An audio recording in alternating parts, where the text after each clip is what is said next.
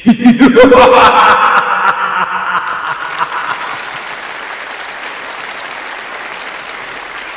ัสดีครับต้อนรับเข้าสู่รายการ Movie Party คืนขยี้หนังดำเนินรายการโดยผมจีนวิวไฟเดอร์ครับกลับมาปกติแล้วถูกไหมครับซุ่มเสียงทุกอย่างนะฮะผมจะเล่าให้ฟังไม่ใช่อะไรหรอก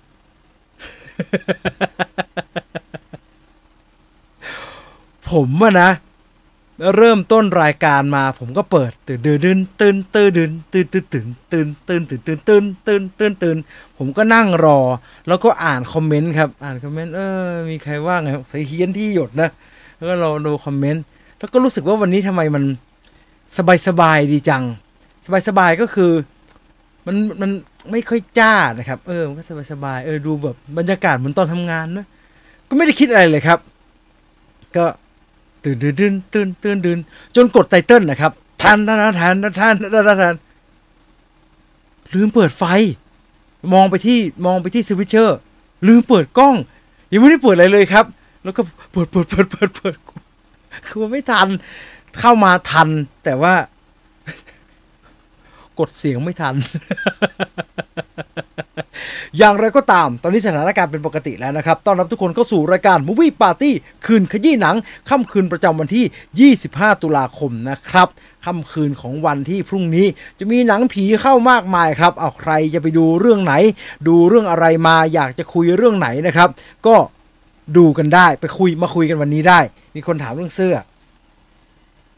สวยมากคุณตุลก็พูดในรายการเมื่อตอนจัดไอวิวไฟเดอร์เรดิโอด้วยกันครับผมก็กดสั่งหลังจากจบรายการเลยที่หยดเป็นเสื้อลายที่หยดซึ่งอันเนี้ยไม่ต้องขอนะเพราะว่าไม่ได้รับแจกมาซื้อมาผมเองนะใจผมนะผมชอบเสื้อที่มีคนบอกให้โชว์หน่อยนี่สวยไหมนี่ผมชอบเสื้อที่ซื้อมาที่มีให้ขายมีให้ซื้อเนี่ยกว่าเสื้อที่แจกครับหนึ่งคือถ้าเขาขายเนี่ยเขาเขินที่จะทำให้ไม่สวยเขาจะทำเป็นอย่างดีเลยครับเพราะเขาขายนี่มันถูกนะครับตัวกี่บาทไม่รู้ผมจำไม่ได้ละสองคือพอมันไป collaboration กับแบรนด์เสื้อนะครับมันก็ทำดีเสื้อก็ดีเนื้อผ้าใส่สบายเนื้อผ้าของเสื้อแจกบางทีอ่ะเขาก็ต้องลดต้นทุนนะครับเขาก็ไม่อยากให้มันแพงเนาะมันเป็นเสื้อแจกอ่ะเขาก็ใช้ผ้าไม่ค่อยดีเท่าไหร่แต่ว่าอันนี้เขา collaboration กับ Double Goose ห่านคู่นี่สวยใส่สบายใครอยากได้ไปสั่งเลยไอ้ Shopee Lazada มีนะครับซึ่งผมว่าสวยดีผมชอบนะครับมาดูคอมเมนต์กันก่อนจะไปเริ่มต้นรายการวันนี้นะครับเสื้อสวยมากถูกต้องก็เสื้อที่หยดนี่ให้ดูทีไงสวยเป็นแบบเป็นพิเศษนะครับดังนั้นใครที่อยากได้รีบสั่งนะหมดฤดูกาลไปก็จะไม่มีแล้วนะชอบอ่านเป็นถี่ตลอดเลยทำไมเพราะว่าไม่ตั้งใจเรียนภาษาไทยไงมันจะถี่ได้ยังไงถอถุงอ่ะเป็นอักษรต่ำผันไม่เอกเนี่ยต้องผันเป็นเสียงโทใช่ไหมที่เนี่ยทีไม่มีทีเพราะมันเป็นถอถุงใช่ไหมคิดว่าที่หยดจะรายได้100 ล้านบาทเป็นเรื่องที่4ในปีนี้ไหมก็มีความเป็นไปได้สูงนะครับเพราะว่าคนรอคอยเยอะแล้วก็ตอนนี้กระแสไตดีมากเลยหลังจากฉายรอบสื่อไปเมื่อวานนะครับว่าจะแวะไปที่สยามเซ็นเตอร์ที่ขายเหรอมีขายเหรอเสื้อเป็ดคู่สวยมากคุณตุลทำเสียหายหมดนะครับ ตัวละ590แถมการ์ตูนด้วยผมไม่เห็นได้การ์ตูนเลยครับ ไม่ผมได้แต่เสื้อผมไม่เห็นได้การ์ตูนเลย Double Goose ชื่อนี้ดูแพงแล้วก็มันเป็น Double Goose อ่ะจริงๆมันเป็นแบรนด์ Double Goose อ่ะใช่ไหมเนี่ยเห็นไหมเนี่ยนี่ผมจะถกมันจะเห็นอะไรวะเดี๋ยวคอเสื้อก็ย้วยหมดเสื้อไซส์อะไรครับที่ผมใส่อยู่นะครับที่ผมใส่อยู่ไซส์ M นะฮะมันเป็นโอเวอร์ไซส์นะครับมันจะใหญ่กว่าไซส์ปกติหน่อยที่ผมใส่อยู่คือไซส์ M ผมใส่เสื้อยูนิโคลไซส์ L ผมใส่อันนี้ไซส์ M ได้ประเมินเอาเองแล้วกันนะครับ อ้าวมาคุยกันใครอยากจะทักทายเรื่องไหนนะครับยอด100 ล้านนี่ถือว่าเยอะไหมโอ้โหเยอะชิบหายเลยครับเยอะมากครับนะเยอะมากที่หยดใน Twitter มีแต่คนชมผมก็เห็นมีแต่คนชมซึ่งผมก็ประเมินว่าก็น่าจะดีแหละครับก็น่าจะสนุกแหละคือคุณคุยทวีวัฒนทาเบื้องต้นนะแกไม่เคยทำหนังไม่ดีเลยแกตั้งใจทำแบบไหนมันก็ออกมาเป็นแบบนั้นแหละครับแกตั้งใจจะทำบ้าบอมันก็ออกมาบ้าบอแกจะทำหนังผีแบบทองสุก13ที่มันมีความเป็นผีแอคชั่นแล้วดีเดือดนะครับมันก็ออกมาได้แบบนั้นจริงๆแกเอาอยู่ครับแกควบคุมมันได้ซึ่งนี่แกก็ทำงานมานานนะครับผมว่าฝีมือมันก็ต้องยิ่งแบบว่าตกผลึกแหละมันเอาอยู่แน่นอนแหละรอดูเดี๋ยวถ้ามีโอกาสเนี่ยเดี๋ยวพรุ่งนี้จะไปดูในโรงนะครับแล้วก็จะไปดูเป็น IMAX มันเข้า IMAX ก็ต้องดู IMAX หนังไทยเรื่องแรกเลยมั้งที่เข้าเป็น IMAX แบบเป็นเรื่องเป็นราวแบบนี้เนี่ยลงทุนไปเยอะโปรโมทเยอะไม่100 ล้านก็ไม่รู้ว่ายังไงแล้วมันไม่ง่ายอย่างนั้นนะครับลงทุนเยอะโปรโมทเยอะมันก็ไม่ได้100 ล้านง่ายๆนะครับคุณจามอนมันก็อยู่ที่หนังด้วยนะครับมันถ้าหนังมันไม่ดีจริงเนี่ยลงทุนเยอะให้ตายโปรโมทเยอะให้ตายก็ไม่ได้ตังค์ก็ได้นะครับวิลไฟเดอร์ไม่ไปดูรอบสื่อกับเขาบ้างเหรอคุณแคทแมววันจันทร์คุยออกรถวันอังคารพอจะว่างวันพุธวิลไฟเดอร์อันเนี้ยแหละมูฟวี่ปาร์ตี้วันพฤหัสภาพยนตร์อิงประวัติศาสตร์วันศุกร์วิลไฟเดอร์เรดิโอวันเสาร์วิลไฟเดอร์เฉยๆแล้วผมจะไปยังไงล่ะครับ ผมไม่เคยคิดดูหนังผีไทยในโรงเลยเรื่องนี้โดนบิวซะอยากดูเลยถ้าอยากได้การ์ตูนที่หยดต้องซื้อให้ครบ 1,000 พร้อมกับตั๋วหนังครับถ้าจะไม่ผิดไม่เป็นไรครับเดี๋ยวผมไปกำลังภายในเอาการ์ตูนยากผมบอกทางเมเจอร์ไปแล้วผมอยากได้ขอ1 เล่มต้องมีบ้างมันต้องใช้บ้างกำลังภายในนะมีต้องใช้ระบบโรง IMAX แล้วเขาใช้กล้องแบบไหนครับผมไม่ทราบครับคุณคิมแล้วก็ผมเองนะผมไม่สนใจเพราะผมดูไม่รู้เรื่องผมดูก็ใหญ่ก็สวยดีก็ใหญ่เต็มจอเขาจะถ่ายด้วยอะไรถ่ายด้วยกล้อง IMAX ไม่ผม I don't care ครับแค่ฉายบนจอนั้นแล้วมันดูใหญ่สวยดีก็โอเคแล้วต้องใส่ผ้าขาวม้าไปดูไหมที่หยดพี่จีนดูขังปีศาจคลั่งคือเรื่องอะไรขอถามพี่จีนหน่อยครับรายได้หนังทำไมต้องมีแบ่งกทมกับต่างจังหวัดเพราะว่ารายได้ที่ชัวร์กทมชัวร์กว่าครับเพราะว่าเป็นรายได้ที่สรุปมาจากโรงที่มันเป็นโรงแบบโรงหนังหลักเชนหลักในประเทศมันก็เป็นตัวเลขที่ค่อนข้างชัวร์ต่างจังหวัดมันมีเชนเยอะนะครับมันมีทั้งโรงท้องถิ่นมีอะไรแบบประปรายเต็มไปหมดมันก็เป็นตัวเลขที่ยากหน่อยคนรวยไม่คอยบอกว่าบางวันมี FM 99อีกนั้นช่วงกลางวันครับก็เลยไม่นับด้วยมาคุยกันเรื่องราวของเราในวันนี้ดีกว่าตอนนี้ 21:14 นาทีแล้วนะครับเดี๋ยวเวลาจะไม่พอเอานะประชาสัมพันธ์ก่อนใครยังไม่ได้ดูผมโคตรอยากดูเลย The Beekeeper หนังแบบนี้มันก็ต้องอย่างนี้แหละครับไอคนเลี้ยงผึ้งเราได้ดูจอห์นวิกมาแล้วนะเรามีแบบฮีโร่ลุยเดี่ยวนะตั้งแต่พี่จอห์นแรมโบ้นะพี่จอห์นวิกนะไบรอันมิลในเทคเคนนะอีควอไลเซอร์แฮงค์แมคคอยนะคราวนี้เรามาใหม่ครับพี่บีคีปเปอร์พี่คนเลี้ยงผึ้งเจสันสเตทแฮมโอ้โหว่าเก่งมากเลยครับดูในตัวอย่างแล้วก็มันมากมีไอโนบอดี้คนหนึ่ง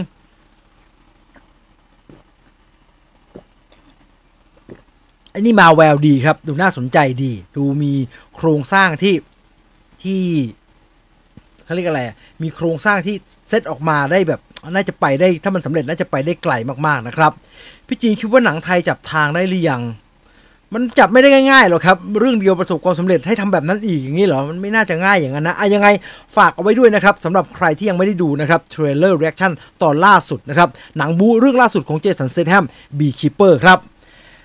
อีกหนึ่งเรื่องเกี่ยวกับตัวอย่างที่ต้องคุยกันนะครับแล้วเดี๋ยวเร็วๆนี้จะทำเทรลเลอร์รีแอคชั่นออกมานะตัวอย่างมาแล้วโฟคิงภาคที่2นะครับทิ้งท้ายเอาไว้ตั้งแต่ตอนจบภาคแรกว่าเจอกูอัลบั้มหน้านะครับคุณบ่างกนกนะตัวละครของคุณแหลมนะครับพูดเอาไว้แล้วก็หลังจากนั้นประมาณ2 ปีผ่านไปเราก็ได้ดูโฟคิงภาคต่อครับ ในตัวอย่างผมยังไม่ได้ดูแบบเต็มๆนะครับเดี๋ยวจะเอาไว้อัด trailer reaction อีกทีนึงแต่ว่าจากภาพที่คุณตุลเขาแคปมาให้เนี่ยผมว่าเราเห็นได้อย่างชัดเจนครับว่าตัวหนังอลังการขึ้นตัวหนังดูมีเงิน ดูมีเงินขึ้นแล้วก็ดูแบบดูทุกอย่างดูแบบเฟิร์มอ่ะโอ้โหตัวละครเก่าๆกลับมานะไอ้ญาติก็กลับมานะแล้วก็มีฉากคอนเสิร์ตเหมือนเดิมนะครับภาคที่แล้วเป็นคอนเสิร์ตช็อกเหล็กคำรามที่เขาไปฆ่ากันนั่นแหละครับก็ตีกันเละเลยภาคนี้เป็นคอนเสิร์ต Modern Dog และมีพี่ป๊อต Modern Dog เลยนะครับโผล่มาในหนังนะนอกจากนั้นแล้วก็อีกหนึ่งอย่างที่ชัดเจนก็คือผมว่าภาคนี้น่าจะบู๊ขึ้นเยอะนะครับแล้วก็ค่อนข้างจะโหดครับตัวอย่างเต็มๆออกมาเป็นอย่างไรเนี่ยเดี๋ยวผมไปดูอีกทีใน Trailer Reaction แล้วเรามาคุยกันเต็มๆในรายการก็แล้วกันนะครับวันนี้เกมอะไรครับหนังผีใช่ครับวันนี้เกมหนังผีไทยผมไม่ยอมแพ้ใครแน่นอนเพราะผมใส่เสื้อที่หยดหนังผีไทยใครเชี่ยวชาญหนังผีไทยมาคุยกันได้นะครับพี่จีนว่ารายได้โฟคิง2มีสิทธิ์จะสู้สัปเหร่อได้ไหมไม่ได้ครับยากครับไม่ได้ดูถูกดูแคลนกันนะแต่สัปเหร่อมันระดับปรากฏการณ์เลยครับทีเซอร์เดือดดราม่าใช่เดือดมากโฟคิงทำไมผมไม่อินเลยทั้งที่ผมก็เรียนช่างจบช่างคุณชาญไม่รู้แล้วผมจะรู้ไหมล่ะครับเฮ้ยคนที่รู้ก็ต้องแกเองถึงจะรู้จะมาถามฉันจะรู้ไหมล่ะก็ต้องสำรวจจิตใจตัวเองครับก็ต้องสำรวจจิตใจตัวเองขอผ่านครับหมายถึงเกมใช่ไหมนั่นคือเรื่องราวที่หยิบมาประชาสัมพันธ์กันในวันนี้นะครับเรามาดูเนื้อหาดีกว่าว่าวันนี้มีเนื้อหาอะไรน่าสนใจบ้างนะครับเริ่มต้นด้วยเรื่องนี้ดีกว่าหนังยังอยู่ในโรงนะครับแต่ไม่แน่ใจว่าที่หยดมาเพื่อนไม่สนิทมาแล้วมีอื่นอีกมากมายมาใหม่ในสัปดาห์นี้เนี่ยหนังเรื่องนี้จะอยู่ในโรงได้อีกมากน้อยแค่ไหนนะครับผมหมายถึง Killing of the Flower Moon ครับหนังเรื่องใหม่ของมาร์ติน สกอร์เซซีนะครับที่เข้าฉายใน IMAX นะโรงอื่นไม่แน่ใจแต่ IMAX เนี่ยหลังจากนี้ไม่มีละนะหมดละใครไม่ได้ดูวันนี้ก็ไม่ได้ดูละเพราะว่าเดี๋ยวพรุ่งนี้ไปจะเป็นที่หยดเข้ามาแทนละเห็นคุณชิรดาเธอไปอยู่ในโรงอยู่ตอนเนี้ยเพราะว่าดูเรื่องนี้เนี่ยแล้วก็อีกหนึ่งองค์ประกอบก็คือตัวหนังมันยาวครับต้องยอมรับว่ามันยาว3ชั่วโมงทำให้โรงภาพยนตร์จัดโปรแกรมลำบากก็จะทำให้หนังเรื่องนี้มีโอกาสอยู่ในโรงค่อนข้างน้อยครับค่อนข้างน้อยแต่ประเด็นสำคัญที่อยากจะพูดถึงวันนี้นะครับก็คือเรื่องหัวใจของหนังเรื่องนี้ครับหลังจากหนังฉายไปแล้วนะครับเราก็ค่อนข้างจะได้รู้แล้วล่ะว่าหนังมันเกี่ยวกับเรื่องอะไรพูดง่ายๆสั้นๆก็คือหนังมันเกี่ยวกับอเมริกาช่วงยุคประมาณปี1920ครับเรื่องของกลุ่มอินเดียแดงกลุ่มหนึ่งเรียกว่าโอเซจกลุ่มอินเดียแดงโอเซจเนี่ยผมเรียกว่าอินเดียแดงนะเพราะว่าตอนนั้นเขาเรียกว่าโอเซจอินเดียนผมไม่เรียกแบบ American Native Osage อย่างนี้นะเพราะตอนนั้นเขาไม่ได้เรียกแบบนั้นเราเรียกอินเดียแดงนี่แหละหรือเรียก Osage เฉยๆก็ได้พวก Osage เนี่ยตอนนั้นเขาโดนไล่บ่อยมากครับเขาไปอยู่แคนซัสก็โดนไล่คือคนขาวจะยึดที่เขาตลอดเวลานะครับโอเซจก็เลยตัดสินใจไม่เอาอยู่เดี๋ยวไปอยู่ตรงที่มันแรงแค้นแล้วกันผมอ่านในหนังสือนะเพราะมันเบสออนเล่มนี้ผมอ่านในหนังสือระบุเลยครับว่าหัวหน้าเผ่าโอเซจณวันที่ถูกย้ายไปย้ายมาเนี่ยเขาบอกว่าเฮ้ยงั้นเราย้ายไปอยู่ตรงที่มันกันดารดีกว่าที่มันมีภูเขาไอ้พวกคนขาวมันไม่ชอบมันถ้าเราไปอยู่ตรงที่ราบนะเดี๋ยวมันก็มายึดบ้านเราอีกเราไปอยู่ตรงที่เป็นแบบเป็นภูเขาเป็นที่ไม่เพาะปลูกแล้วทำปศุสัตว์อะไรไม่ได้ไปอยู่ตรงที่มันแร้งแค้นกันดารดีกว่าคนขาวมันจะได้ไม่มายุ่งกับเราอีกโอเซจก็เลยย้ายไปอยู่ในบริเวณที่เราเห็นในหนังนั่นแหละครับแต่ปรากฏว่าสุดท้ายมันมีน้ำมันขึ้นมาไอ้อินเดียแดงโอเซจก็เลยกลายเป็นรวยมหาศาลเลยครับประเด็นสำคัญอยู่ที่ต้นทางมันเป็นหนังสือเล่มนี้หนังสือชื่อแปลไทยว่าคดีฆาตกรรมเมื่อดอกไม้ร่วงโรยในคืนจันทร์เต็มดวงนะครับ Killers of the Flower Moon นี่มาจากหนังสือเล่มนี้ประเด็นที่น่าสนใจหลังจากไปดูหนังมาแล้วก็คือตัวหนังค่อนข้างเล่าเรื่องราวที่แตกต่างจากหนังสือต้นฉบับครับผมอ่านไปได้ประมาณนึงแค่นี้ก็เห็นรอยทางแล้วล่ะเพราะว่ามันเริ่มต้นเรื่องราวไม่เหมือนกันเลยหนังเริ่มต้นด้วยคดีฆาตกรรมคดีใหญ่ที่เกิดไม่ใช่หนังสือเริ่มต้นด้วยคดีฆาตกรรมคดีใหญ่ที่เกิดในหนังเลยครับคดีที่ในหนังกว่าจะเกิดปาไปชั่วโมงกว่าเกือบ2ชั่วโมงนั่นน่ะ หนังสือเปิดด้วยอันนั้นเลยแล้วก็ตามเรื่องนั้นแบบตามติดเรื่องของการไขคดีฆาตกรรมเลยดังนั้นชัดเจนครับหนังสือนอนฟิกชันเล่มนี้งานเขียนของเดวิดแกรมเนี่ยเน้นในการเล่าเรื่องราวการไขคดีการถูกฆาตกรรมของอินเดียแดงเผ่าโอเซจที่เกิดขึ้นอย่างต่อเนื่อง FBI ที่ตอนนั้นเป็น Bureau Investigator เนี่ยดำเนินกิจการในการตามสืบเรื่องนี้ยังไงเนี่ยหนังสือไปเวนั้นครับแต่หนังไม่ได้ไปเวนั้นหนังไปเล่าเรื่องราวความสัมพันธ์ของตัวละครมอลลี่แล้วก็คุณลีโอนาร์โดก็เล่ารายละเอียดเรื่องนี้เยอะครับอันเนี้ยมาร์ติน สกอร์เซซีออกมาพูดแล้วผมว่ามันน่าสนใจดีครับอันดับแรกก็คือแกมาอธิบายครับว่าไอ้หนังเรื่อง Killing of the Flower Moon เนี่ย Killer of the Flower Moon ของแกเนี่ยมันพูดถึงประเด็นอะไรเป็นหลักมาร์ติน สกอร์เซซีบอกว่าเรื่องของเรื่องเนี่ยผมว่ามันไม่ใช่เรื่องของใครเป็นคนทำนะใครเป็นคนฆาตกรรมเนี่ยมันไม่ใช่ประเด็นเพราะว่าเราจะเห็นได้ว่าทุกคนมีส่วนกับเรื่องราวที่เกิดขึ้นประเด็นสำคัญของ Killer of the Flower Moon เนี่ยอยู่ที่ทำไมคนถึงทำเรื่องแบบนี้กับคนอื่นมากกว่าทำไมคนต้องรู้สึกว่าตัวเองเหนือกว่าคนอีกคนหนึ่ง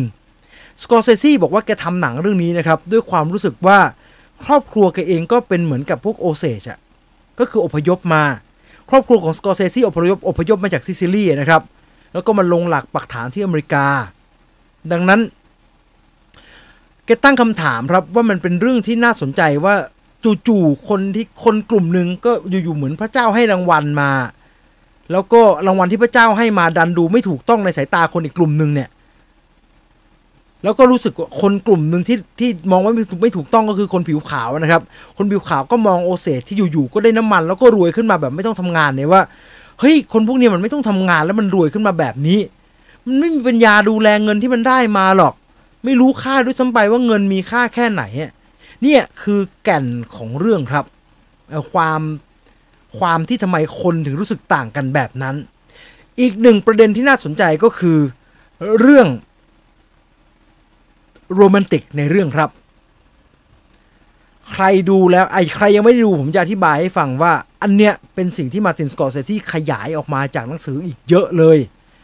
เพราะว่าตอนที่อยู่ในหนังสือเนี่ยเรื่องความสัมพันธ์ระหว่างคุณเออร์เนสกับคุณมอลลี่เนี่ยเออร์เนสก็คือตัวละครของลีโอนาร์โดเนาะกับมอลลี่ก็คือคุณอินเดียแดงตัวนางเอกของเรื่องเนี่ยคุณลิลลี่เนี่ยในหนังสือไม่ค่อยได้พูดถึงความสัมพันธ์ของทั้งคู่ครับในหนังสือก็พูดถึงคดีมอลลี่ก็เป็นคนที่ถูกก็คือมีส่วนเกี่ยวข้องในคดีเพราะว่าเธอก็เป็นแบบเป็นสมาชิกของครอบครัวที่ตกเป็นเป้าเนาะแต่อันเนี้ยสกอร์เซซีบอกครับว่าไม่ทำเรื่องนี้ไม่ได้ไม่ทำเรื่องนี้ไม่ได้เพราะว่ามาร์ติน สกอร์เซซีรู้สึกว่าหัวใจของเรื่องที่กำลังจะเล่าเนี่ยที่มันเกี่ยวกับ Killer of the Flower Moon เนี่ยประเด็นเรื่องของคุณเออร์เนสกับคุณเออร์เนสกับคุณมอลลี่เนี่ยมันเป็นประเด็นที่สำคัญเพราะว่าก่อนที่จะทำหนังเรื่องนี้นะครับมาร์ติน สกอร์เซซีมีโอกาสไปคุยกับแม็กกี้เบิร์นฮาร์ดหลานทวดของเออร์เนสเธอก็เล่าเรื่องราวความสัมพันธ์ของปู่กับย่าทวดนะครับว่าอย่าลืมเธอบอกแบบนี้เธอบอกมาร์ติน สกอร์เซซีว่าอย่าลืมว่ามันไม่ใช่เรื่องปกติที่อยู่ๆคนนึงจะถูกมองว่าเป็นตัวร้ายหรือจะถูกมองว่าเป็นเหยื่อเมื่อเกิดแบบนั้นขึ้นน่ะหนังสือมันพุ่งเป้าแบบนั้นเลยมันมีการชัดเจนว่าใครกำลังเป็นเหยื่อที่โดนล่าอยู่ใครเป็นหมาป่าใครเป็นลูกแกะแต่ในความเป็นจริงเนี่ยในฐานะคนในครอบครัวเนี่ยหลานทวดของเออร์เนสเนี่ยเขาบอกว่าแต่คุณต้องไม่ลืมนะว่ามอลลี่กับเออร์เนสเนี่ยเอาจริงๆตอนเมื่อก่อนเขาก็รักกันจริงๆนะคำบอกเล่าของทายาทของตัวละครที่อยู่ในเรื่องที่บอกมาร์ติน สกอร์เซซีบอกแบบนี้นะครับมันทำให้ตัวมาร์ติน สกอร์เซซีรู้สึกว่ามันต้องพูดเรื่องนี้ว่ะไม่ได้ว่ะมันต้องใส่เรื่องโรแมนต์เข้าไปในขณะที่เจ้าตัวเองเนี่ยต้องยอมรับว่าสกอร์เซซีเองลังเลนะครับ ในการเพิ่มเติมเรื่องนี้ลงไปเพราะว่าแกบอกว่าพอเพิ่มในบทนะเรื่องโรแมนต์ระหว่างตัวละครในเรื่องซึ่งมันพอต้องเพิ่มเรื่องโรแมนต์ก็ต้องเพิ่มที่มาที่ไปพอต้องเพิ่มที่มาที่ไปมันก็ต้องเติมนู่นเติมนี่เยอะแยะไปหมดนะครับมันทำให้ขนาดของหนังเนี่ยแกใช้คำว่ามันเถอะทะมันใหญ่ขึ้นเรื่อยๆแกก็เลยตัดสินใจหรือไม่เอาดีหรือจะไปตามหนังสือหรือจะเป็นแบบฆาตกรรมโอเซจดีสุดท้ายคนที่มาสรุปเรื่องนี้ก็คือลีโอนาร์โด ดิคาปิโอครับลีโอนาร์โดอันนี้สกอร์เซซีเล่าว่าลีโอนาร์โดบอกว่าเฮ้ยถ้าอยู่จะให้ผมเล่นเป็นเออร์เนสนะเราต้องกลับหัวกลับหางเรื่องราวทั้งหมดใหม่ทุกอย่างมันต้องเริ่มตั้งแต่จุดเริ่มต้นจริงๆทั้งหมดก็เลยกลายเป็นหนังเรื่อง Killer of the Flower Moon ที่เราได้ดูในโรงภาพยนตร์ครับว่าทำไมมันถึงได้ดัดแปลงจากหนังสือต้นฉบับขนาดนั้นครับนั่นคือเรื่องราวที่เกี่ยวกับ Killer of the Flower Moon นะครับเล่าให้ฟังเผื่อจะทำให้ใครอยากดูขึ้นมาอีกสักหน่อยแล้วก็จะได้แห่กันไปดูนะครับเพราะว่าหนังผมว่าสมบูรณ์แบบมากจริงๆครับแล้วก็จะได้แทนทุกคนที่ไม่ได้ดูใน IMAX นะจะได้แทนจริงเพราะมันตอบสนองกับการอยู่ในโรง IMAX มากๆนะครับไปต่อกันที่เรื่องของอันนี้ขาดไม่ได้ครับ Marvel Cinematic Universe ครับแต่ว่าไม่ได้เกี่ยวกับ Marvel 100% มันเกี่ยวกับ Marvel เพราะมัน based on หนังสือเล่มนี้นี่ MCU The Range of Marvel Studio คนเขียนก็คือโจอันนาโรบินสันเนี่ยเป็นสื่อแล้วก็เธอก็อยู่สายภาพยนตร์มาเธอก็ทำสำนักข่าวใหญ่ๆมานะครับแล้วเธอก็ออกมาทำพอดแคสต์ทำอะไรมากมายล่าสุดเธอเขียนหนังสือเล่มนี้ขึ้นมาครับผมมีหนังสือ Marvel อยู่ชุดหนึ่งตัวนี้หนักมากอันนี้ The Story of Marvel Studio นะครับกดให้ดูนี่ The Story of Marvel Studio มันก็เป็นเรื่องราวการตั้ง Marvel Studio นะครับ2เล่มเนี่ยเห็นไหมหนาตึบเลยปัญหาก็คืออันเนี้ยเป็น Official นะครับอันนี้เป็นทางการพอมันเป็นทางการเนี่ยมันก็จะพูดเรื่องไอเดียในการสร้างเบื้องหลังในการคิดการแคสติ้งตัวละครตัวนั้นตัวนี้มามันก็น่ารู้น่าสนใจครับนี่ก็ใช้ประกอบการทำสกู๊ปอยู่บ่อยๆนะครับข้อมูลที่อยู่ในนี้แล้วก็มีเปิดให้ดูหน่อยไหมแล้วก็มีรูปต่างๆที่น่าสนใจมากมายนะครับผมจะหยิบมาทำไมให้มันหนักขนาดนี้เนี่ยก็มีรูปอันนี้สวยเนี่ยเห็นไหมมีสตอรี่บอร์ดมีสารพัดแหละครับมีเรื่องราวที่เกี่ยวกับการสร้าง Marvel Studio มากมายที่เป็น Official เลยอันนี้เป็น Official ของ Marvel เลยคือทาง Marvel เป็นคนให้ข้อมูลเลยแล้วก็ให้ภาพทั้งหมดมาแต่เล่มนี้เนี่ยที่คุณโจแอนนาโรบินสันเขียนเนี่ยไม่ได้ Official มาจาก Marvel ครับแต่เป็นหนังสือที่โจแอนนาโรบินสันบอกว่าพอเริ่มต้นเขียนนะแล้วก็เริ่มไปสัมภาษณ์นะก็ได้ยินมาว่าใน Marvel Studio เนี่ยออกคำสั่งว่าห้ามให้สัมภาษณ์หนังสือเล่มนี้ห้ามให้สัมภาษณ์หนังสือที่โจอันนาโรบินสันเขียนอยู่ดังนั้นเรื่องราวที่อยู่ในนี้ทั้งหมดไม่ได้เป็นโพสิทีฟกับตัวทาง Marvel Studio ครับหลังจากหนังสือออกมาเนี่ยก็มีข่าวแล้วใครอ่านก็เจออะไรก็มาทำเป็นข่าวเต็มไปหมดเลยนะครับซึ่งมันมีประเด็นที่น่าสนใจมากมายครับรายละเอียดในหนังสือเป็นยังไงเนี่ยเดี๋ยวรอมันชิปจากอเมริกามาก่อนนะครับเดี๋ยวผมเอามาเล่าให้ฟัง แต่ณวันนี้มันมีประเด็นหนึ่งที่น่าพูดถึงครับโจนาโรบินสันพูดถึงกรณีการประกาศโปรเจกต์ Star Wars ของดิสนีย์และลูคัสฟิล์มถ้าใครจำได้ย้อนหลังไปประมาณ2-3 ปีที่แล้วเราจะได้เห็นว่าทางดิสนีย์แล้วก็ลูคัสฟิล์มเนี่ยรวมทั้งคุณเควินไฟกี้ด้วยเนี่ยเขาจับมือกันชัดๆเลยคือเควินไฟกี้กับแคทเธอรีนเคนเนดีเนี่ยอยู่ๆก็ประกาศโปรเจกต์ Star Wars ออกมาเต็มไปหมดเลยครับแล้วเราก็เห็นว่าระหว่างทางเนี่ยมีโปรเจกต์อะไรมั่งมีโปรเจกต์ไรอันจอห์นสันมีโปรเจกต์ที่เป็นโปรเจกต์ Star Wars ของเควินไฟกีมีโปรเจกต์ Rogue Squadron ของแคทเธอรีนมีโปรเจกต์ Rogue Squadron แต่ว่าพอระยะทางมันผ่านไปเรื่อยๆนะครับยิ่งเวลาผ่านไปวันเดือนปีไปเรื่อยๆไอ้โปรเจกต์ Star Wars หลายๆโปรเจกต์ก็เดี๋ยวก็มีการเปลี่ยนแปลงเดี๋ยวก็แท้งไปเดี๋ยวก็ไม่แน่ไม่นอนครับเราก็สงสัยว่าเอ๊ะมันเกิดอะไรขึ้นมันแบบ creative idea ไม่ตรงกันเหรอหลายๆโปรเจกต์เนี่ยเลิกไปเลยนะครับเลิกกันไปแล้วก็บางโปรเจกต์ก็หยุดไปมีการเปลี่ยนเต็มไปหมดครับแล้วก็สงสัยว่ามันเกิดอะไรขึ้นกับโปรเจกต์ Star Wars หลังจากไปอยู่กับดิสนีย์แล้วโปรเจกต์หลังจาก Star Wars ภาค789จบไปนะครับไอช่วงที่มีพวกไอโบบาเฟตอะไรออกมานี่แหละครับอันนี้เนี่ยคุณโจแอนนาโรบินสันเขียนเอาไว้ในหนังสือเล่มเนี้ยนะครับพูดถึงการประกาศโปรเจกต์ต่อสาธารณะณวันนั้นว่าเธอได้ข้อมูลมาจากวงในว่าวันนั้นน่ะที่ประกาศไม่มีอะไรเลยทั้งดิสนีย์ทั้งลูคัสฟิล์มเนี่ยยังไม่มีโปรเจกต์อะไรที่ใกล้ความจริงเลยข้อมูลมาจากทีมงานนะครับซึ่งการประกาศออกไปแบบนั้นเนี่ยมันเป็นกึ่งการบีบให้ทุกอย่างมันเร็วขึ้นแต่ว่าสุดท้ายเมื่อดิสนีย์ตัดสินใจประกาศอะไรโฉงฉางแล้วก็เร็วเกินไปนะครับทำให้ภาพรวมเนี่ยมันดูเสียแล้วหลายโปรเจกต์มันก็ยกเลิกไปโปรเจกต์ของ Star Wars ก็เลยดูไม่มีความพร้อมอะไรเลยครับนั่นเป็นเพียงแค่เสี้ยวเดียวนะครับจากหนังสือเล่มดังกล่าวนะครับอย่างที่บอกเดี๋ยวได้ตัวเล่มมันมาเมื่อไหร่นะเดี๋ยวจะเอามาเล่าให้ฟังว่ามันมีอะไรอื่นๆอีกที่น่าสนใจจากทางฝั่งดิสนีย์นะครับข้ามกลับมาที่ฝั่ง DC บ้างเรื่องของ Wonder Woman ณวันนี้ผมว่าเราพูดได้แล้วมั้งว่า Wonder Woman อาจจะยังอยู่แต่น่าจะไม่ใช่แกลกระโดดแล้วคือไอ้ข่าวที่บอกแกลกระโดดยังอยู่น่ะกลายเป็นข่าวลือนะครับแล้วก็ไม่มีมูลความจริงเลยแม้แต่น้อยหลังจากข่าวลืออันนั้นออกมาก็ไม่มีการออกมาคอนเฟิร์มว่าอย่าเพิ่งตกใจไปแต่อาจจะยังอยู่ก็ได้นะอะไรแบบนี้ก็ยังไม่มีครับจึงเริ่มมี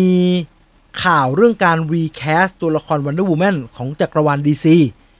ผมว่ารีแคสแน่นอนเพราะว่าซูเปอร์แมนรีแคสแล้วตัวละครหลักรีแคสแน่มีอยู่ไม่กี่ตัวที่เป็นตัวละครที่เป็นหลักแต่เป็นหลักของเจมส์กันเขานะครับเป็นหลักที่ไม่ได้หลักจริงไม่ใช่พวก Trinity ซูเปอร์แมนแบทแมนวันเดอร์วูแมนนะยังไงก็ต้องรีแคสแน่นอนแล้วเปลี่ยนยกเซตเปลี่ยนนิดเปลี่ยนหน่อยไม่ดีเปลี่ยนต้องเปลี่ยนไปเลยมันก็เลยเกิดรายชื่อขึ้นมากมายครับว่าใครควรจะมารับบทเป็นวันเดอร์วูแมนผมไปลิสต์มาคนที่อยู่ในโผแฟนๆเลือกไว้มีตั้งแต่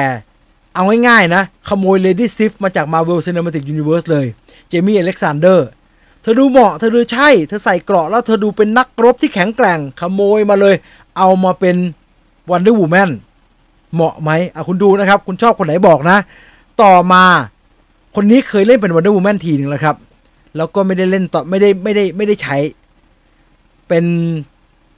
ชื่อว่าแอนเดรเน่พาลิกิแอนเดรเน่เนี่ยเคยเล่นเป็น Wonder Woman แล้วก็พล็อตนี้ไม่ได้ออนแอร์ไปดังนั้นก็เป็นไปได้แฟนๆก็บอกว่าก็เป็นไปได้ถ้ามันเคยแคสไปแล้วก็อาจจะเอามา reuse ได้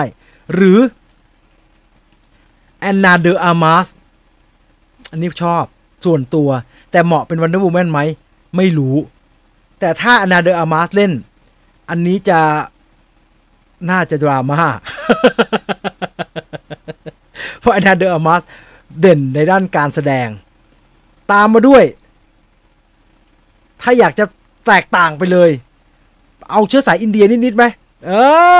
เชื้อสายอินเดียนิดๆนาโอมิสกอตนาโอมิสกอตสวยนะผมก็ชอบมากเลยนาโอมิสกอตเนี่ยแต่นาโอมิสกอตเป็นวันเดอร์วูแมนไปเลยเหรอโอ้อันนี้รุนแรงไปหน่อยนะผมว่าอันนี้แบบเหรอไหวป่ะวะไม่แน่ใจหรือเจมส์กันจะเล่นง่ายเอานี่แหละที่เคยเล่นไททันส์เนี่ยคอนเนอร์เลสลี่เคยเป็นวันเดอร์วูแมนในไททันมาแล้วเอามาเป็นเลยหรืออีกคนหนึ่งลอร่าโคเฮนอันนี้คนก็มองว่าเป็นวันเดอร์วูแมนได้ครับลอร่าโคเฮนมาจาก The Walking Dead The Walking Dead แม็กกี้จาก Walking Dead ได้ไหมหรือโจดี้คัมเมอร์อันนี้มาทรงแบบนางแบบหน่อยโจดี้คัมเมอร์อันนี้ไม่ใช่อันนี้อเล็กซานเดอร์อลิซาเบธเดบิกินี่เล่นเป็น Princess Diana มาก่อนนะครับหรือโจดี้คัมเมอร์หรือ อันเดรียนอันเดรียนอันเดรียนอาร์จูนานี่มาจาก Star Wars นะครับหรือเต็งหนึ่งที่ทุกคนพูดถึงอเล็กซานเดอร์ดัดดาริโอ อันนี้อ้างอิงมาจากวันดูแมนคนเก่าแต่อย่างไรก็ตามครับในโผที่ว่ามาเนี่ยจู่ๆก็มีม้ามืดมาแรงแซงทางโค้งแหกมาเลยเรื่องของเรื่องมันเริ่มต้นจากรูปนี้ครับอยู่ๆเจมส์กันก็โพสต์รูปเนี้ยรูป Wonder Woman ที่เป็นรูปการ์ตูนเวอร์ชั่นหนึ่งที่ดูโหดๆหน่อยแล้วก็เจมส์กันก็โพสต์ว่า Happy Wonder Woman Day DC Official แค่เนี่ยมันยังไม่บอกอะไรครับมันก็แบบประมาณนึงไม่ได้อะไรหนาแต่ว่าพอเจมส์กันโพสต์อันนี้ปุ๊บเนี่ยมีนักแสดงสาวคนหนึ่งครับอยู่ๆก็มาคอมเมนต์ว่า this image is the one รูปนี้ใช่ไหมคนนั้นก็คือไอซ่ากอนซาเลสครับไอซ่ากอนซาเลสแสดงความเห็นแบบนี้เอาไว้คนก็เลยเฮ้ยหรือว่าเธอคือ Wonder Woman คนใหม่ไอซ่ากอนซาเลสก็คือน้องพยาบาลที่อยู่ในรถพยาบาลของไอไมเคิลเบย์นะครับน้องพยาบาลแอมบูเลนซ์นั่นแหละครับแม่จะว่าได้ก็ได้อยู่นะ อ้าวผมโอ้โหอันนี้เหนื่อยนะเพราะว่ามีทั้งอินเดียนะมีอันนี้ก็เป็นละตินนะไหวไหมครับไอซ่ากอนซาเลสผมไหวอ่ะผมชอบไอซ่ากอนซาเลสหลังๆไม่รู้เป็นอะไรชอบนักแสดงสาวละติน เอาไหมคุณจอนไปเชียร์ราเชลแซกเลอร์ก็ประหลาดราเชลแซกเลอร์ตัวเท่าลูกหมามันจะเป็นวันเดอร์วูแมนได้ยังไงไอซ่ากอนซาเลสผมว่าได้คนนี้ไม่ขานเห็นไหมได้เฉยได้ผมว่าได้ผมว่าได้เห็นไหมคุณคิมบอกก็ได้นะคุณทัศนียาบอกว่าละตินไปแต่ว่าไออเมซอนมันก็อยู่ทางทะเลไม่ใช่เหรอฮะอยู่เหมือนอเมริกาใต้มองอย่างนั้นก็ได้นะไอซ่าน้องคนนี้สวยตอนเล่น Baby Driver อย่างดีเลยคนนี้เป็นตัวร้ายในของหรือเปล่าใช่เห็นชอบครับเอาบทไปเลยไอซ่าผมถูกใจเธอใน Baby Driver ใช่ใน Baby Driver ก็สวยแต่ได้เล่นน้อยนะครับไม่ค่อยได้ทำอะไรโคตรสวยเลยพี่เห็นไหมอเล็กซานดราเถอะผมขอเหรอคุณเบียร์ผมไม่มองอเล็กซานดราดัดดาริโอเป็นเลยอะไอซ่าสวยงามหุ่นดีประเด็นคือน้องหน้าคมมากใครก็ได้เกรนพาวเวลในอควาแมนได้แน่ผมเห็นด้วยคนนี้ที่อย่างเงี้ยไม่มีใครค้านเลยเหรอครับว่าเชื้อชาติมันใช่หรือเปล่ามีคุณทัศนียาคนเดียวอะที่มองว่าลาตินไปอะ แฮร์รี่แอดเวลเหรอแฮร์รี่แอดเวล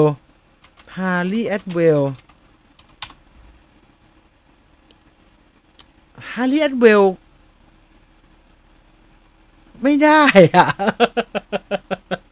แฮร์รี่แอดเวลเธอเป็นเอเจนต์คาร์เตอร์ไปแล้วไม่ใช่เหรอไม่ได้หรอกไม่ได้แล้วไม่ได้ไม่ได้ภาพนี้ผ่านใช่ผมจงใจเลือกรูปนี้ครับโมนิก้าบราบาโรจริงๆน้องโมนิก้าบาบาโรที่เป็นฟินิกซ์ใช่ไหมที่เป็นฟินิกซ์เท่ากันนี่ก็สวยมากนะฮะก็ได้นะได้อยู่นะอย่าไว้ใจเจมส์กันรอดูแล้วกันถูกต้องครับเจมส์กันตาถึงมากครับรักเลยเฮ้ยเขายังไม่ได้เลือกผมดำก็ไม่ผ่านแล้วแกวกระดอดผมดำเหรอฮะผมบลอนด์เหรอฮะแล้ววันเดอร์วูแมนจริงๆผมดำเหรอครับผมบลอนด์เหรอฮะวันเดอร์วูแมนตัวจริงก็ผมดำไม่ใช่เหรอตัวในการ์ตูนอะแกมันจะผมบลอนด์ได้ยังไงแล้ววันเดอร์วูแมนผมดำไม่ใช่เหรอ แค่ผมดำก็ไม่ผ่านได้ยังไงการ์ตูนผมดำไม่บ้า อายุน้อยๆใช้งานได้นานๆใช่เสียดายไม่มีคนจำไอซ่าในบลัดช็อตคืออย่าเรียกว่าไม่มีคนจำในบลัดช็อตครับเรียกว่าไม่มีคนจำบลัดช็อตเลยดีกว่าครับผมจำแทบไม่ได้เลยหนังเป็นยังไงฟินิกซ์ท็อปกันตัวเล็กไปเรื่องมากจังเว้ยตัวเล็กตัวใหญ่นู่นก็ไม่ได้นี่ก็ไม่ได้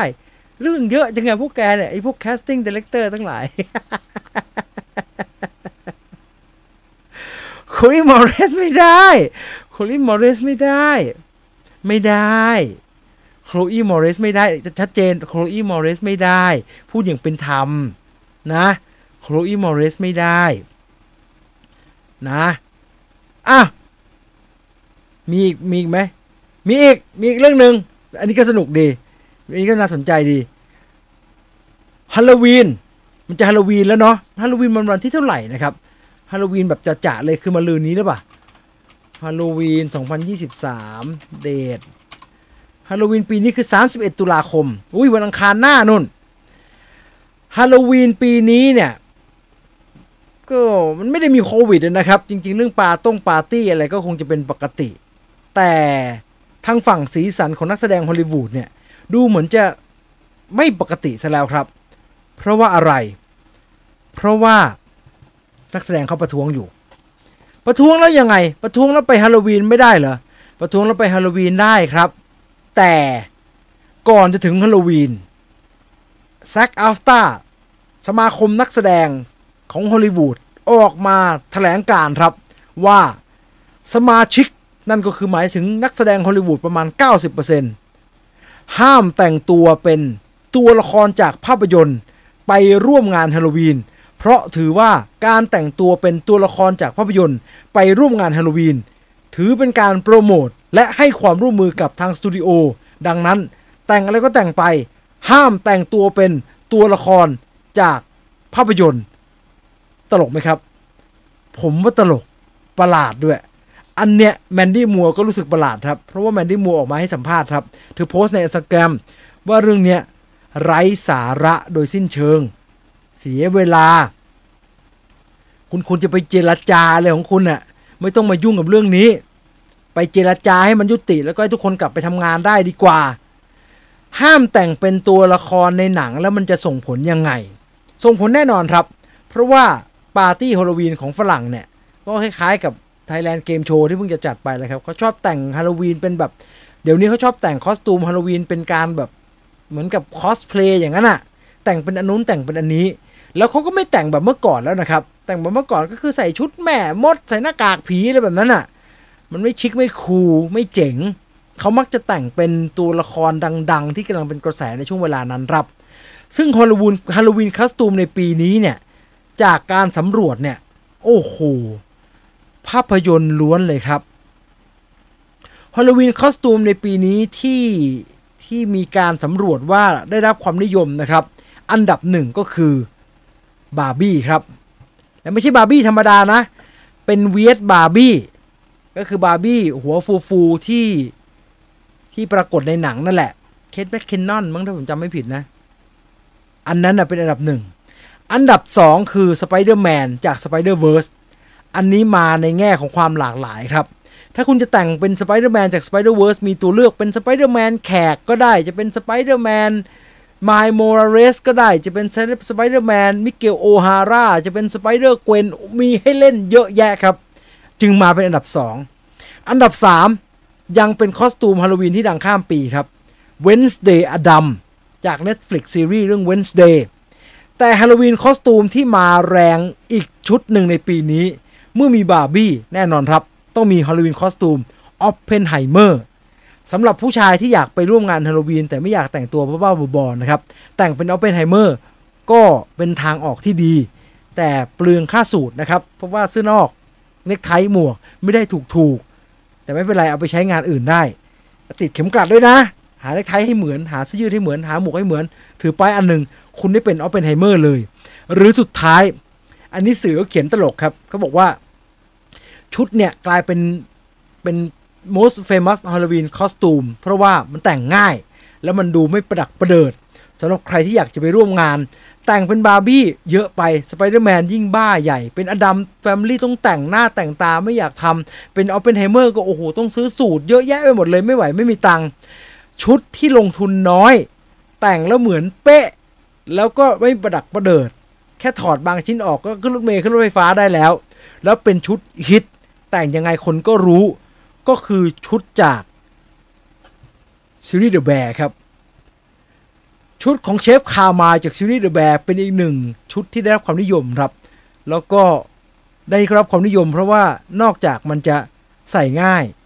ใส่แล้วเหมือนมัน flexible ฮะ ไม่ประดักประเดิดนะครับดังนั้นการที่อยู่ๆบอกว่านักแสดงห้ามแต่งฮาโลวีนเป็นชุดจากหนังเนี่ยอันนี้โจทย์ใหญ่นะครับกลายเป็นเรื่องใหญ่และกลายเป็นเรื่องหนักสำหรับนักแสดงที่ต้องมาคิดกันใหม่ว่าแล้วเราจะเอายังไงดีกับฮาโลวีนคอสตูมในปีนี้นะครับเอามาอ่านคอมเมนต์ก่อนที่จะไปอัปเดตข่าวลือข่าวใหม่ๆกันทุกคนยังคงวันเดอร์วูแมนกันอยู่นะครับหน้ากากฮอกกี้เจสันแต่งเป็นเดอะนันนี่หนักไปหน่อยนะต้องแต่งหน้าแต่งตาเยอะมากเลยอะเมแกนเมแกนใช่แต่งเป็นสับเปลือไงครับกำลังดังฝรั่งมันไม่ดังด้วยนะสิครับเช่าสูตรหรือยืมพ่อมาใส่แต่งเป็นออปเพนไฮเมอร์กลัวจะกลายเป็นลูกเสือชาวบ้านแต่งเป็นโกโจแต่งเป็นวันพีซชุดนอนครับง่ายดีบางคนก็ใส่งั้นนะชุดสับเปลือครับคริสแฮมเวิร์ดแต่งเป็นฮอคโฮแกนครับชุดแฟลชง่ายจริงชุดพ่อครัวใช่จะฮาโลวีนแล้วพี่จีนมีหนังผีในดวงใจตลอดกาลไหมครับไม่มีครับไม่ได้ชอบเรื่องไหนเป็นพิเศษไม่มีจริงๆนึกไม่ออกนึกไม่ทันนึกไม่ออกถ้าบ้านเรานี่ล่าสุดเห็นแต่งเป็นหลวงพ่อไปดูหนังกันอยู่เลย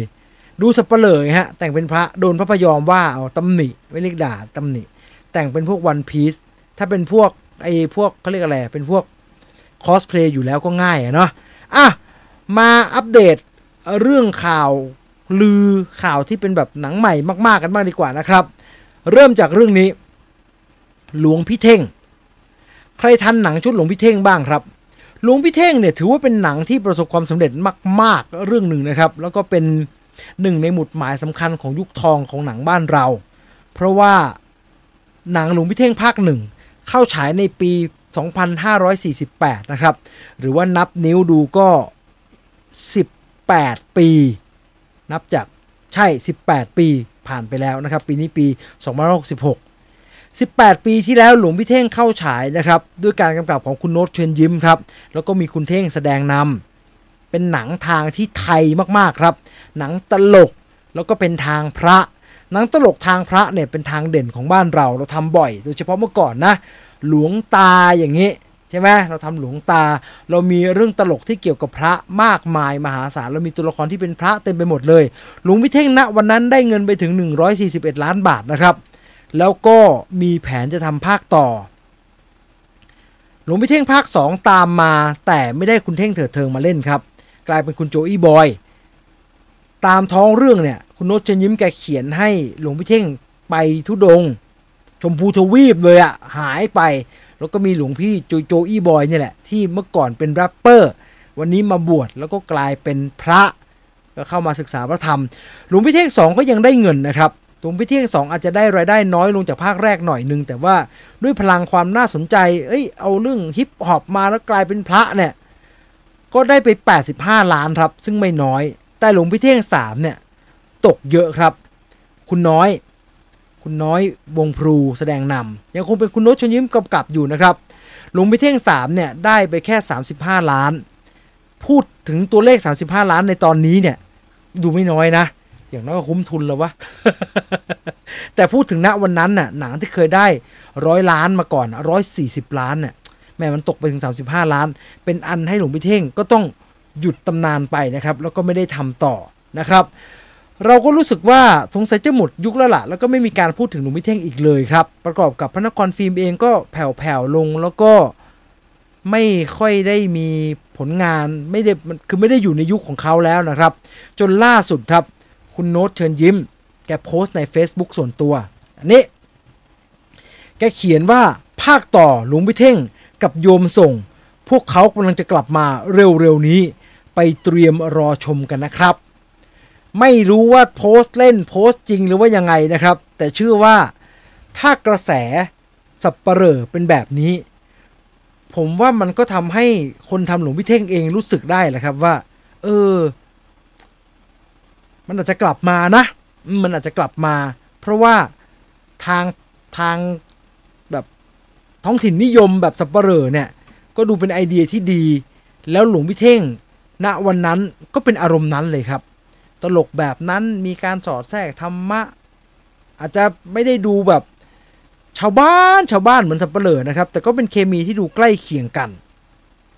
แล้วเมื่อมันห่างไปนานถ้าคุณเท่งกลับมาผมว่าก็น่าสนใจครับกลายเป็นหลวงตาเท่งกลายเป็นหลวงตาเท่งก็ได้ หลวงพี่เท่งเนี่ยพล็อตหลักมันคือก่อนแกจะมาเป็นพระเนี่ยแกเป็นกุ้ยมาก่อนนะครับแล้วแกก็มาเป็นพระแต่ว่าเรื่องตามท้องเรื่องการเป็นกุ้ยของแกมันน้อยนะรอดูอยากจะรู้ว่าจะออกมาเป็นอย่างไรแล้วจะกลับมาทวงบัลลังก์หนังร้อยล้านได้หรือไม่นะครับสำหรับหลวงพี่เท่งภาคต่อนะครับยังคงเป็นแค่การเกริ่นเฉยๆนะครับว่าจะกลับมาแต่จะกลับมาจริงแค่ไหนเนี่ยรอดูในอนาคตก็แล้วกันนะขอดูคอมเมนต์เกี่ยวกับหลวงพี่เท่งหน่อยว่าใครว่ายังไงบ้างหลวงพี่เท่งภาคของโจอี้บอยก็สนุกได้มาตรฐานค่ะใช่อย่างน้อยโปรดักชั่นทุกอย่างมันดีนะครับแล้วก็สวยมากเลยแล้วก็ถ่ายทำออกมาเรื่องที่เล่าก็น่าสนใจดีมาสักทีโยมส่งกับหลวงพี่เท่งผมว่าชอบตัวละครโยมส่งผมว่าตลกดีเพราะแกกำกับเองด้วยเนาะแล้วมันก็เข้าทางแกมากนะครับรอภาค2แบบภาคต่อจากภาค1จริงๆใช่คุณน้อยพูดไม่ค่อยรู้เรื่องครับคนเลยไม่ค่อยชอบแต่มันตามบทไหมผมเห็นแกเล่นหนังปกติก็รู้เรื่องดีนะภาค2ใส่ดราม่าได้ดีกว่าภาค3ค่ะภาค3ท้ายเรื่องออกทะเลไปหน่อยมีคาราบาวอะไรมาคงอยากได้ซีนแหละครับก็เลยมีการพยายามยัดอันนั้นลงไปหลวงพี่เท่งต้องไปแนวผมว่าถ้าผสมผีนะอโนตครับถ้าอโนตได้ยินนะครับผสมผีลงไปก็น่าสนใจนะครับ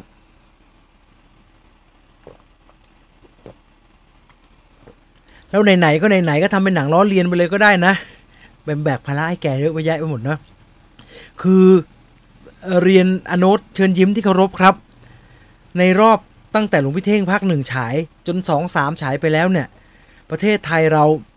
ประสบกับวิกฤตศรัทธาเรื่องวงการสงฆ์มากมายมหาศาลครับ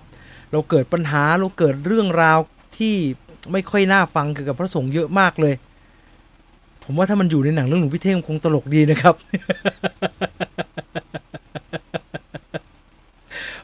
หลวงพี่เท่งต้องเผชิญกับเรื่องแบบเนี้ยต้องเผชิญเรื่องร่างทรงต้องเผชิญกับเรื่องพระที่เขื่อนต้องเผชิญกับเรื่องพระที่ไลฟ์แล้วมีปัญหากับพระผู้ใหญ่แล้วสึกออกมาเอายังไงดีพระปฏิบัติไม่ดีไม่ชอบเยอะแยะไปหมดนะครับถ้าหลวงพี่เท่งต้องเผชิญกับเรื่องราวเหล่านั้นผมว่าคงเป็นประเด็นที่น่าสนใจดีรบกวนอนุพิจารณานะครับ เขาตลกดีผมว่ามันน่าสนใจดีว่าแล้วก็คิดถึงหนังไทยอะไรแบบนี้เหมือนกันนะครับดีไม่ดีไม่รู้แต่คิดถึงหลวงพี่แจ๊สอยู่ในจักรวาลไหมไม่อยู่ครับหลวงพี่แจ๊สของคุณพจน์อานนท์เปลี่ยนเป็นหลวงพ่อเท่งหลวงตาเท่งแล้วล่ะตอนเนี้ยผมว่านะให้หลวงตาเท่งไปอยู่ในไทยบ้านเลยหลวงพี่เท่งหลวงโหน่งหลวงพี่หม่ำนี่แกก็เล่นนะครับหลวงพี่เท่งภาค1ถ้าผมจำไม่ผิดนะ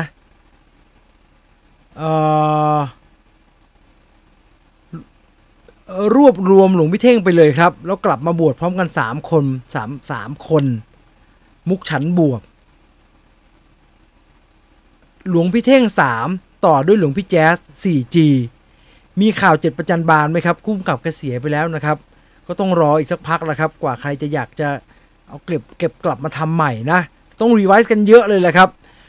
ถ้ามาจริงตัวละครเก่าๆน่าจะกลับมานะครับ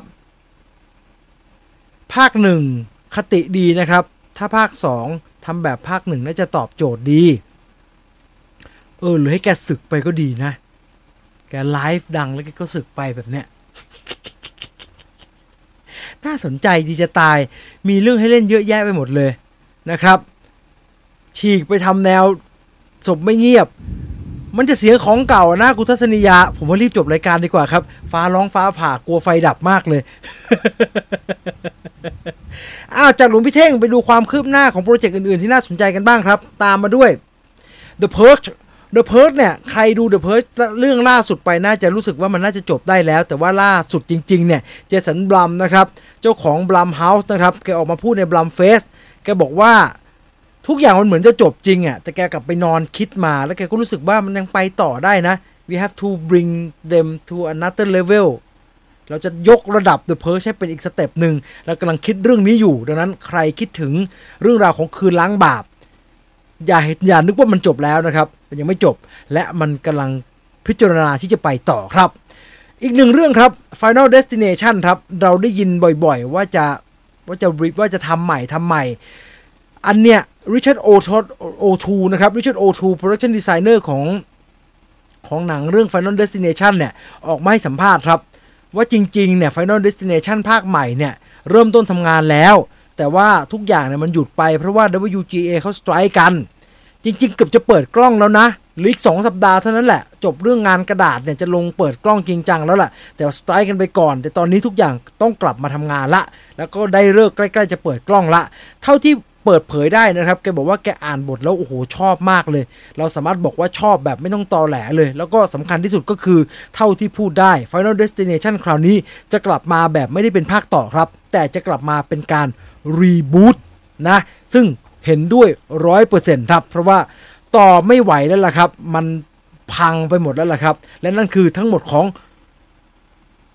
Movie Party คืนขยี้หนังกับข่าวคราวทั้งหมดในค่ำคืนนี้ครับมาดูหนังที่จะเข้าฉายในสัปดาห์หน้าสัปดาห์นี้กันบ้างดีกว่าว่ามีเรื่องอะไรบ้างเดี๋ยวขอเปิดกระดาษนิดนึงว่ามีเรื่องอะไรบ้างนะครับเดี๋ยวเผื่อหลุดเผื่อจำเนื้อเรื่องไม่ได้เริ่มจากที่หยดไม่ต้องพูดอะไรมากครับครั้งแรกบนจอ IMAX หนังผีที่หยดหนังผีไทยบนจอ IMAX ไม่ดูได้ไงวะก็แค่นี้ง่ายๆนะฮะตามมาด้วยเรื่องใหม่ของ GDS นะครับเพื่อนไม่สนิทไม่ต้องประชาสัมพันธ์กันมากใครเป็นสายนี้ใครรักหนังวัยรุ่นแบบ GDS ในสมัยนี้ก็ไปดูกันได้นะครับตามมาด้วยอีกหนึ่งหนังผีครับบ้านกักวิญญาณ Confinement เรื่องของจิตรกรสาวนะครับตั้งครรภ์อยู่ก็เลยจ้างพี่เลี้ยงมาดูแลพอคลอดแล้วพี่เลี้ยงบอกมีกฎก็คือห้ามออกจากบ้านห้ามเจอคนอื่นห้ามกินอาหารของคนอื่นนอกจากสิ่งที่พี่เลี้ยงเตรียมไว้ให้อีนี้ไม่น่าไว้ใจแน่นอนครับแล้วเรื่องลี้ลับก็เกิดขึ้นครับตามมาด้วยโตเกียว MER ครับโตเกียว MER เนี่ยเป็นเรื่องของทีมแพทย์ฉุกเฉินครับ Emergency นี่แหละนะครับเป้าหมายของหน่วยก็คือต้องไม่มีใครตายเรื่องของเรื่องเนี่ยมันเกิดระเบิดที่โยโกฮาม่าแลนด์ทาวเวอร์ครับคนหนีตายกันเพียบเลยแล้วก็ขับขันมากหน่วยจะไปช่วยเหลืออย่างไรมีคนท้องด้วยแข่งกับวินาทีวิกฤตตึกสูง70ชั้น193ชีวิตเหนือตึกระฟ้าแหมมันแน่นอนนะครับและนี่คือทั้งหมดที่จะเข้าฉายยังไม่หมดมีอีกอันนึง Hunger Game ภาค2 Hunger Game Catching Fire นะครับภาค2ใครอยากดูก็ไปดูกันได้ทั้งหมดนี้ในโรงภาพยนตร์เมเจอร์ซินิเพล็กซ์ครับมาเล่นเกมกันดีกว่าจะหมดเวลาแล้วเดี๋ยวใหม่ตึ้งโอเคมาเล่นเกมกันโอเคแอดได้เลยใครอยากจะเล่นเกมร่วมสนุกชิงรางวัลกับเราในวันนี้รางวัลเหมือนเดิมนะครับตัวหนัง2ใบ3รางวัลนะครับชนะก็แคปเอาไว้ด้วยก็แล้วกันนะครับเดี๋ยวผมทำการสแกนก่อนผมจะชนะวันนี้ไม่มีอะไรหรอกผมจะชนะด้วยเพราะว่าผมหนังผีไทยผมไม่ชนะได้ไงวะ อวตารมันยังขึ้นเป็นผีเลยเห็นไหมดีมากมันรู้ทางเรา View Finder Add to Game มาเห็นไหมเราสัก100 คนนะครับใครจะมาแข่งกันมาผมลืมเอาคอมเมนต์มาไว้ตรงนี้ขอแป๊บนึงนะขออนุญาตแป๊บเดียวขออนุญาตคอมเมนต์ก่อน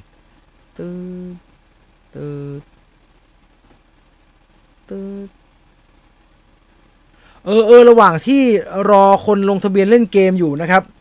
ผมถามหน่อยสิพอดีผมเอา Play 5มาตั้งแล้วผมตั้งใจจะต่อออกจอแล้วไม่แคสแม่งแล้วเล่นเฉยๆดีกว่าผมสั่ง Spider-Man ภาค2ไปแล้วนี่ผมถามนะครับใครเล่นเกม Play 5อยู่บอกผมทีผมสั่ง Spider-Man 2ไปละเนี่ยวันพรุ่งนี้น่าจะมาละเดี๋ยวจะได้เล่นแต่ตอนนี้อยากเล่นเกมฟุตบอลนะครับ FC.24 ดีไหมผมไม่ได้เล่นไอ้ FIFA Soccer มาตั้งนานแล้วเนี่ยแล้วก็เพิ่งเห็นว่ามันออก FC.24 มามันก็ไม่ได้ถูกอ่ะก็เลยอยากรู้ว่าดีไหมสนุกไหมน่าเล่นไหมหรือไม่ต้องเล่นหรอกพี่บอกทีสิใครเล่นอยู่บอกผมทีนะครับสนุกไหมอยากเล่นอ่ะเมื่อก่อนเล่นเยอะเมื่อก่อนเล่น Winning Eleven เนี่ย Perfect Eleven อย่างเงี้ย FIFA Soccer อย่างเงี้ยผมเล่นมาตั้งแต่98นะครับ95นะครับอยากกลับไปเล่นนะครับอยากรู้ว่ามันเล่นยากไหมอ่ะถ้ามันยากจะได้ไม่เล่นเปิดดูแล้วมันสวยมากเลยนะครับหลวงพี่เท่งภาคใหม่มาสหมงคลฟิล์มต้องสร้างแล้วมันยังไม่ทราบเลยครับไม่มีข้อมูลเลยคุณทัศนียาบอกว่า Kill of the Flower Moon คือที่สุดค่ะใครยังไม่ได้ดูรีบชมนะของดีห้ามพลาดเลยเหรอดีจะได้เล่น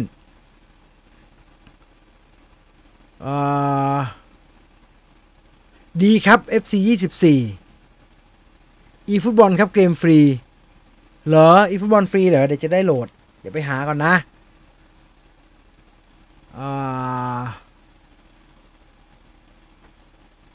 ดีครับเล่นไม่ยากภาพสวยดีจะได้ซื้อออนไลน์เลยดีไหมใจร้อนขี้เกียจสั่งแผ่นแล้วอะราคามันถูกแพงกว่ากันเยอะไหมซื้อออนไลน์เดี๋ยวซื้อแม่งคืนนี้เลย อยากเล่นแล้วไม่ใช่อะไรหรอกอยากเล่นแล้วใจเป็นคนใจร้อน Spider-Man 2รอแผ่นอยู่แป๊บหนึ่ง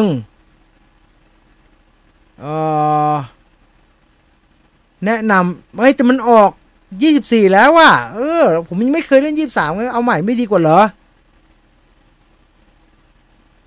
พี่ไปเล่นเกมที่มันเป็นคอนเทนต์หนังดีกว่าค่ะมันยาวคุณทัศนียาบางทีก็อยากเล่นเฉยๆนะครับอยากเล่นเพลินๆน่ะขี้เกียจเดินวนไปวนมาหาทางไม่เจออย่างนั้นน่ะเนื้อเรื่อง Spider-Man 2เข้มข้นหลบสปอยดีๆผมเล่นเกมผมไม่ค่อยสนใจเนื้อเรื่องอ่ะผมพบว่าแบบนั้นครับผมช่างมันนะผมไม่ค่อยตื่นเต้นกับเรื่องมันนะครับผมสนใจเกมเพลย์อย่างเดียวเลยอะLast of Us เอาจริงผมไม่ค่อยสนุกครับมันไม่ค่อยได้ทำอะไรอะมันเนื้อเรื่องมันเป็นเส้นตรงไปหน่อยอะ Spider-Man เล่นไม่จบหรอกครับดูทรงรู้เลยก็ไม่จบเพราะเรื่องของกูครับ It's my business not your business โอเคไม่จบก็ไม่จบเรื่องของกูไม่เกี่ยวเอาไปเล่นเกมกันดีกว่านะครับเล่นเกมกันดีกว่าออนไลน์น่าจะ 1,800 ป่ะครับมัน 2,000 นะครับ 2,000 PS ไม่สนุกเท่า FC.24 ครับคิดว่าน่าจะได้เล่นเพลินๆนะฮะอยากได้เกมเล่นเพลินๆน่ะไม่เอาแล้วไม่คุยเรื่องเกมละเล่นเกมของเราดีกว่าตอนนี้พร้อมแล้วกับควิซของเราในวันนี้จับโทรศัพท์ของคุณให้แน่นตั้งสติของคุณไว้ให้พร้อมแล้วสตาร์ทเดอะควิซครับมาคำถามที่1ภาพนี้มาจากหนังเรื่องอะไรเรื่องข้อแรกผมก็ไม่ได้ซะแล้ว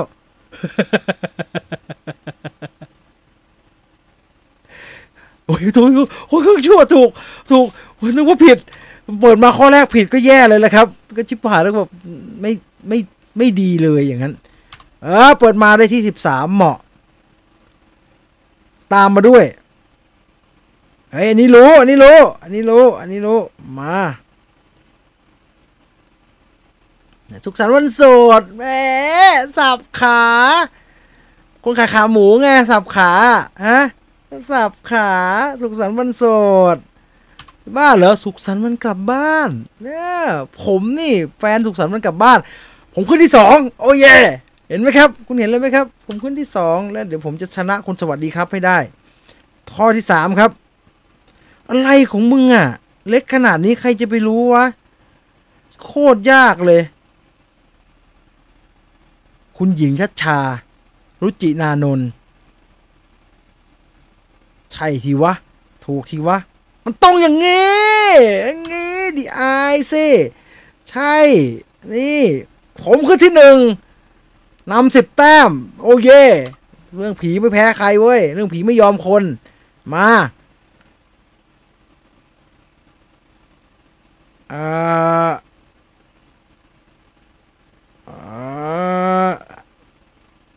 แล้วช้อยผมไปไหนอ่ะนี่รู้ชบาน่ากลัวผมจำได้เพราะว่าน่ากลัวนี่แหละก็เลยจำติดตาว่านี่คือผีชบาโปรแกรมหน้าวิญญาณอาฆาตหรือ coming soon นั่นเองตื่นเต้นมากเลยการอยู่ที่1แล้วกลัวจะล่วงอันดับนะครับไปต่อได้ครับข้อต่อไปข้อที่5คำถามคือได้แหมคุณตุลครับคุณตุลครับส่วนตัวมากๆเลยนะครับคุณส่วนตัวมากเลยเกมอ่ะส่วนรวมสักนิดนึงนะส่วนรวมหน่อยอย่าส่วนตัวขนาดนั้น เขาเรียกว่านำโด่ครับนำโด่เกือบ20 แต้มเป็นไงทองสุก13ครับงานของคุณทวีวัฒน์วันทาครับตามมาด้วยผมมาเห็นมืดไม่ยากแต่ระวังหลอกเชื่อผมระวังหลอกฝากเอาไว้ในกายเธอไม่ใช่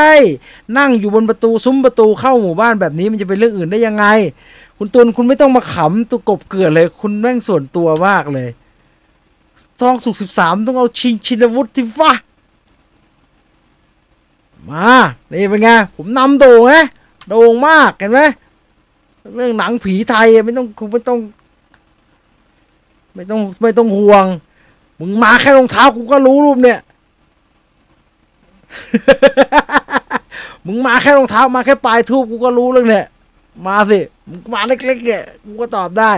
กูเก่ง ร่างทรงถูกต้องครับร่างทรงพี่จีนมาโหดคืนนี้ไม่โหดแต่ว่าดูคะแนนครับดูคะแนนนำ10 กว่าแต้มอ่ะ10 กว่าแต้มอ่ะไม่ธรรมดาข้อที่8นะครับ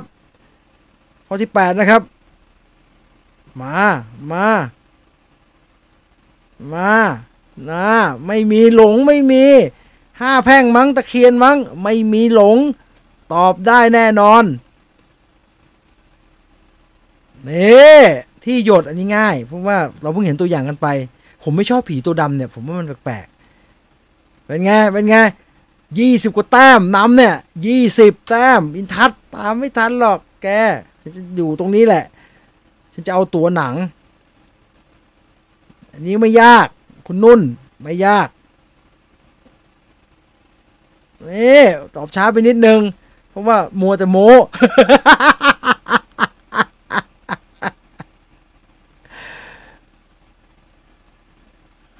นี่เป็นไงไม่ธรรมดา20 กว่าแต้มผมปล่อยไหมฮะผมปล่อยไหมคุณตุล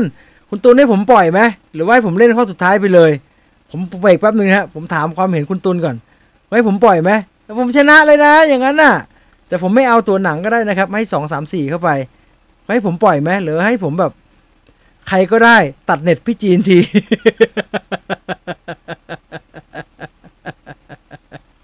อันนี้เข้าข้อสุดท้ายนะครับเข้าข้อสุดท้ายใครให้ผมปล่อยผมไม่ปล่อยนะผมอยากเป็นที่1คุณต้นให้ผมปล่อยไหมหรือว่าผมไปอย่างนี้แล้วนะผมไปแล้วนะไม่สนแล้วเว้ยไปแล้วเว้ย3 2ปล่อยนะโอ้โหเขาไม่อนุญาตอ่ะคุณเขาไม่อนุญาตอ่ะเขาให้ปล่อยข้อสุดท้ายผมที่1นะครับผมที่1ได้ข้อแล้วนี่ข้อได้ข้อเหมือนข้อสุดท้ายแล้วนี่ข้อสุดท้ายแล้วโอ้อยากตอบมากเลยอ่ะอยากตอบมากเลยอ่ะตอบนิดนึงขอตอบนิดนึงนะขอตอบตอนคะแนนมันตรงวินาทีสุดท้ายสักนิดนึงนะให้มันเป็นสีแดงแล้วค่อยตอบก็ได้คะแนนน้อยๆแต่ขอตอบ ถูกสักนิดนึงแล้วกัน มันชื่อ The Wheel ครับไม่ใช่ท่อนแขนนางรำท่อนแขนนางรำอยู่ในผี3 บาทครับผมตอบถูกผมก็เลยยังอยู่ที่1อยู่เลยเห็นไหมผมว่าผิดกันหมดเลย คุณตูนผมปล่อยแล้วนะผมตอบได้แค่10 คะแนนเองข้อเนี่ยผมยังอยู่ที่1อยู่เลยเพราะว่าเขาตอบผิดกันหมดเลย มึงเขียนยากเกินแต่กูรู้นั่นแหละท่อนแขนนางรำอยู่ในผี3 บาทครับเมเจอร์จ๋าเมเจอร์เอาที่2 3 4นะอัน1ไม่ต้องให้นะมันเก่งไป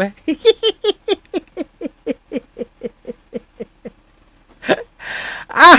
สนุกสนานครับถือว่าสนุกนะครับที่2ที่3ที่4แคปเอาไว้นะครับแคปเอาไว้ข้อสุดท้ายมึงยากเกินกูตอบผิดกันหมดเลยเห็นไหม